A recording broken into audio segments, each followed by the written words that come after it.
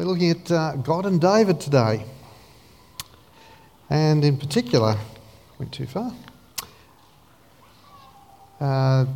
where we pick up the story of David in 2 Samuel chapter 7. But I want to ask the question firstly, do you have a bucket list? Do you have a bucket list? You know, a bucket list of things you'd like to do or to achieve or to experience or even see before you die. Or maybe putting it another way, do you have any goals in life? Do you have any plans or strategies for achieving those goals? Your goals may include getting married, having children, buying or building a house, achieving a fulfilling career. It may be travelling the world, seeing the sights in this great creation God's given us to live in. Our goals may even include serving or caring for other people, perhaps in our community here, or perhaps overseas or further afield. You may even have the goal of serving the Lord in a particular ministry capacity. I think most people have some sort of goal or aspiration in life. However, some people have little or no idea as to how they will achieve that goal. Apart from possibly receiving a large inheritance or through winning a windfall through gambling. That's not something I would recommend, by the way. But we dream. But there are others who do plan for the things they wish to achieve. And they can struggle with the frustrations of long delays in getting to their desired outcome. And sometimes, despite our good plans and intentions and aspirations, circumstances occur in life that mean our hopes and our dreams can never be fulfilled. Or that they can be fulfilled in the way we'd want them to be fulfilled. We're told in Jeremiah 29:11, and it's a good place to start, that God has a plan and a purpose for our lives. Good plans. Plans not to harm us. Plans to give us hope and a future. And when God's plans align with our plans, we often find quite miraculous things happening that bring those plans to fruition. Sometimes, however, God intervenes to either put a stop to our plans or to cause our plans to change in nature and direction. At the time, we may not recognise His hand at work or even understand His reasons for causing our direction to change. Often we only see His purpose when we look back with the advantage of hindsight. Such was the case in the life of a young shepherd in ancient Israel, a young man named David. We have no idea what aspirations or plans David had for his life. But one day he was plucked from obscurity and anointed by the prophet Samuel to become, would you believe, the next king of Israel. We learn about this in 1 Samuel 16. David's anointing was actually done in secret because the throne was still occupied at that time by Saul, King Saul. But God had rejected Saul because of his indiscretions. And he'd instructed the prophet Samuel to go to Bethlehem, which is about 8 kilometres south of Jerusalem, and go to the family of Jesse and anoint one of his 8 sons to be the next king of Israel. So God directed Samuel to go to Jesse's hometown, his place, and he anointed Jesse's youngest son. Had to go through the other 7 before he got to David. He actually had to call David in from the fields, looking after the sheep. And David was anointed by Samuel to be the next king of Israel. But David had to wait. He had to wait until the time was right for him to assume the throne. Now, many of us have read about the events of David's life, and you can read about that in 1 Samuel. But in the intervening years, he was actually employed by Saul to be a court musician. And while there, he became friends with Saul's son, Jonathan. During this time, David became very popular, particularly when he killed the giant Philistine Goliath. He even married Saul's daughter. So he rose in popularity, he rose in prominence.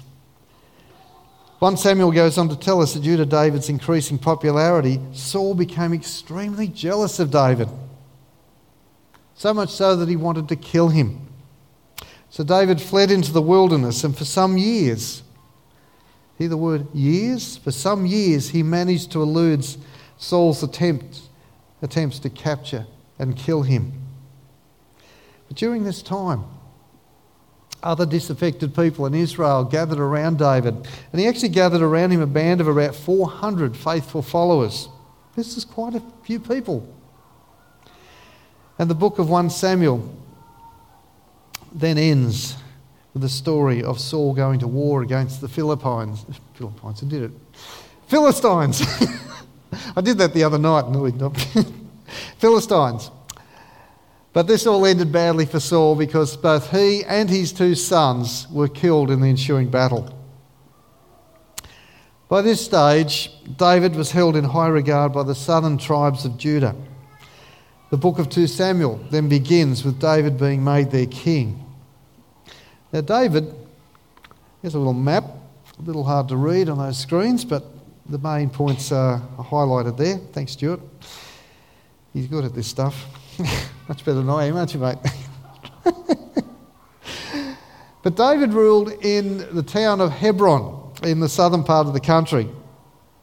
And he grew in strength, in power and influence. And after Saul had died, he gained control over the remainder of those tribes loyal to Saul, which were basically the northern tribes of Israel. He spent about 7.5 years ruling from Hebron. But when he gained control of the whole country, he moved his capital to Jerusalem. And he reigned in Jerusalem for 33 years. He reigned as king for 40 years in total. During this time, David conquered the rest of the land that God had promised to Moses and Joshua at the end of the Exodus. And he established what is now known as the Kingdom of Israel. And he established that kingdom in what was previously known as the Promised Land. It's interesting that this land where the Israelites lived, this kingdom, this land that David was now the king of, was originally the land of Canaan. And it was first promised by God to, can you remember who? Abraham, thank you. Phew. Abraham, way back in Genesis chapter 12, very key chapter in the Bible. God promised Abraham that he'd be a great nation and he would inherit a land. Now, just as an aside, to get an accurate or a better sense of biblical history, it's helpful to look at when the various people, various names of various people came to prominence in the biblical narrative. When did they live? Well, Abraham lived about 2000 BC. It's very round figures. About 2000 years before Jesus. Moses, another significant character in the Bible narrative, he lived about 1500 BC. And David, his date is around 1000 BC, just to get us in perspective here. So it took almost 1,000 years for the promise to Abraham to be fulfilled. And it took 500 years for that same promise that God gave to Moses to be fulfilled. And you know, we're often quick to criticise the actions of various people in the Bible. But we need to keep these things in mind. Keep in mind the long periods of time that God took to bring actually his plans to fruition, for God to fulfill his promises to various people. It was a long, long, long time. So as we begin 2 Samuel chapter 7, we see that David has finally come to a place of rest or place of peace from his enemies. He had made an alliance with Hiram, the king of Tyre, which enabled him to source the materials he needed to build a beautiful palace of cedar for himself in Jerusalem. And once he completed that great palace for himself and his family, his mind turned to building a temple, a permanent place, a permanent residence for the Ark of the Covenant. Because David, above all else, he wanted to honour God. And this building a temple seemed like a really good idea at the time. Now, in David's time, it was important that the major god or the prominent god of a nation was worshipped in the temple erected in the capital city. So in 2 Samuel 6, we read how David brought the Ark of the Covenant. What happened there? Yeah, there we go. There's the Ark. Brought the Ark of the Covenant from a place called Kiriath Jearim, where it had been sitting, basically, without a lot of notice being taken of it, for about 20 years. That's 20 years. Now, this place was about 15 kilometres west of Jerusalem. Now, the ark itself, let me remind you, was not worshipped as a god, but it was a visible representation of the presence of God. And David recognised the great significance of the ark as the footstool of God's earthly throne. And as a true king under God, David wished to acknowledge the Lord's kingship and rule over both himself and the people by restoring the ark to a place of prominence in the nation. And so the ark was brought to Jerusalem. Now, from start to finish, this journey, remember we're only going about 15 kilometres, it actually took 3 months. This was because when they tried to first move the ark, they loaded it onto a cart pulled by some oxen. And it's really exciting. And it says that David and all Israel were celebrating with all their might before the Lord, with castanets, harps, lyres, timbrels, sistrums and cymbals. That's a lot of music, a lot of noise. But it was a great event that was happening. David was excited, the people were excited. But unfortunately, this was not how the ark was meant to be moved. God had given specific instructions in Exodus 25 as to how the ark was to be moved. It was supposed to be carried by long poles on the shoulders of the Levites. So when the oxen stumbled and the cart tipped, a man by the name of Uzzah thought he was doing the right thing. He reached out to steady the ark and he was killed on the spot. God was angry. And he gives a rather shocking and vivid reminder to David and to the people to Israel, that those who claim to serve him must acknowledge his rule, firstly, and must obey his commands with absolute seriousness. They were not to do things their way, just because they thought that was the right way, which is an important message for us, but rather they had to obey what God had directed them to do. Well, David got the message and decided to do his homework on just how God wanted his ark moved. And so it was 3 months later that David tried again. This time the ark was carried properly. And every 6 steps that were taken, David sacrificed a bull and a calf. So you can imagine how long that was going to take them, every 6 steps. But they had a terrific barbecue along the way. But once the ark arrived at its destination in Jerusalem, David threw this huge party to celebrate this momentous occasion. And once in Jerusalem, David placed the ark in a specially prepared tent. Although it does not say, interesting, if this tent was of the same design as the tabernacle that the ark was housed in during the time of the Exodus. But then, about 400 years had passed.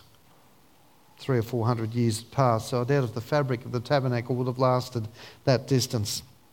But anyway, David puts it in a special tent in Jerusalem. And so we come to 2 Samuel 7.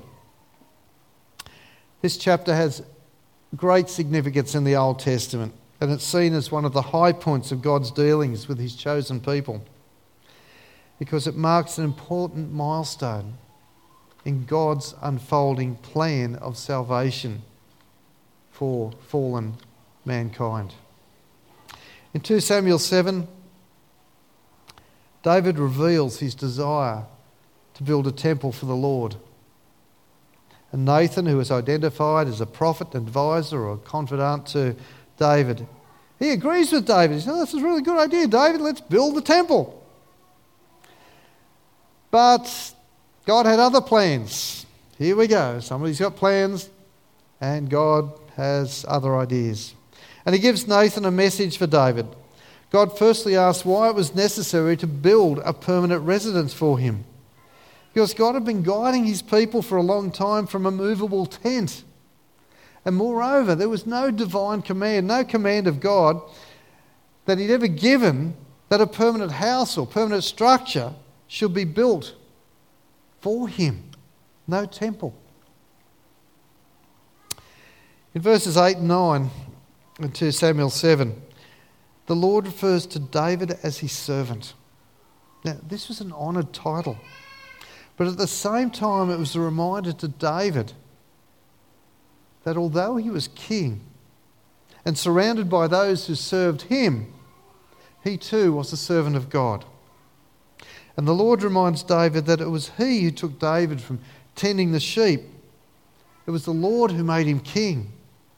And it was the Lord who was with David throughout his life. It was the Lord who gave him victories over his enemies. And it was the Lord God who finally brought David to this time and this place of rest and peace.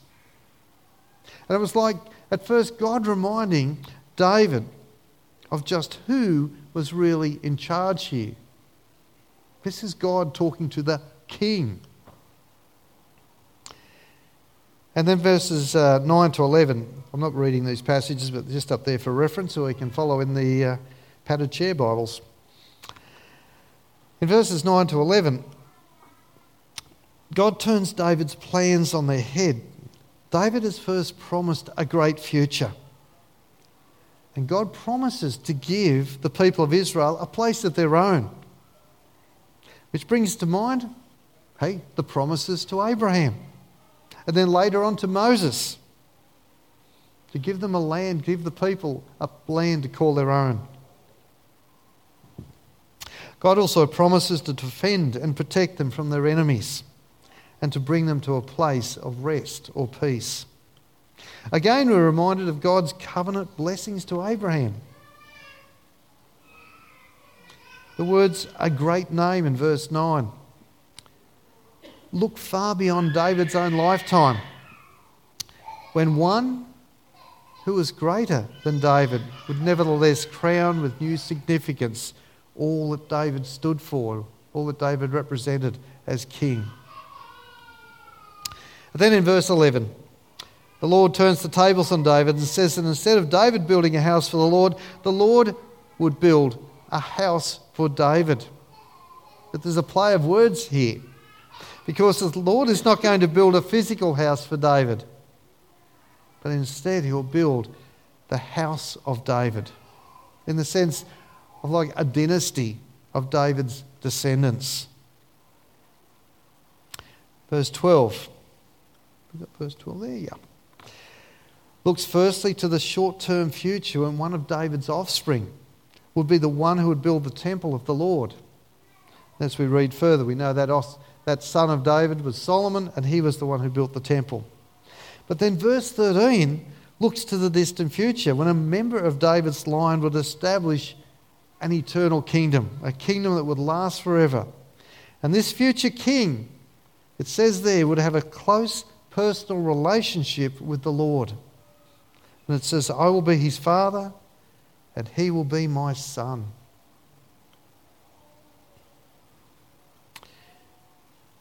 Here we're going. Now, two distinct but related themes in subsequent biblical literature as we read through the Bible, through the prophets, and then even on to the New Testament. They are sourced from this chapter. It's first the theme that the Davidic line, the line of David, is given the right to rule forever. And the Lord gives his word that he will not withdraw his steadfast love from David's son as he did from King Saul before David. And so when the Lord builds David's house, he will establish a dynasty that would actually last forever. The fact that David's physical rule came to an end and had been seen by the prophets as failing, as we read through history, how things turned out rather badly for the kingdom of Israel, that's another story. But this gave rise to a second theme which developed over the centuries as a reinterpretation of the promises to David. And that was that a future descendant of David would come as the Messiah. And this Messiah would come to free his people and establish his kingdom with justice and righteousness, and that kingdom would last forever. All this because David expressed a desire to honour the Lord. He received far more than he could ever have hoped for, or that he could ever have hoped to give back to God. And any disappointment at having to allow someone else the privilege of building the temple was far outweighed by the assurance of the blessings to David and his descendants that would extend into eternity. David's response to this incredible revelation and of his part in God's purposes and plans was to worship God. His prayer in a nutshell in the second part of 2 Samuel 7 was that all that the Lord had spoken may be fulfilled, and through it all the greatness of the Lord may become obvious and apparent to everyone. And so it came about that David gave up his plans to build the temple. It was a good plan. It was a great plan. It was an honest plan, but it was not God's plan. And though he was the king of Israel, he accepted that he had to defer to a higher authority. In other words, he had to defer to the God of Israel. And it was to God to whom he owed his calling through the prophet Samuel. It was to God who he owed his preservation from mortal danger as King Saul pursued him. And it was to God that he owed his calling to be the king of Israel by the common assent of the people. Recognition by David that he owed his throne to the sovereign Lord God involved humble acceptance of the role of a servant. Your servant, as David calls himself 10 times over in this prayer. You know, David was far from perfect. We can spend a lot of time looking at the character of David. We haven't got time to do that today. But David grasped this all-important truth about himself. And it was because he valued so highly his call to serve the Lord God that he was sensitive and responsive to rebuke. And he repented when he stepped out of line.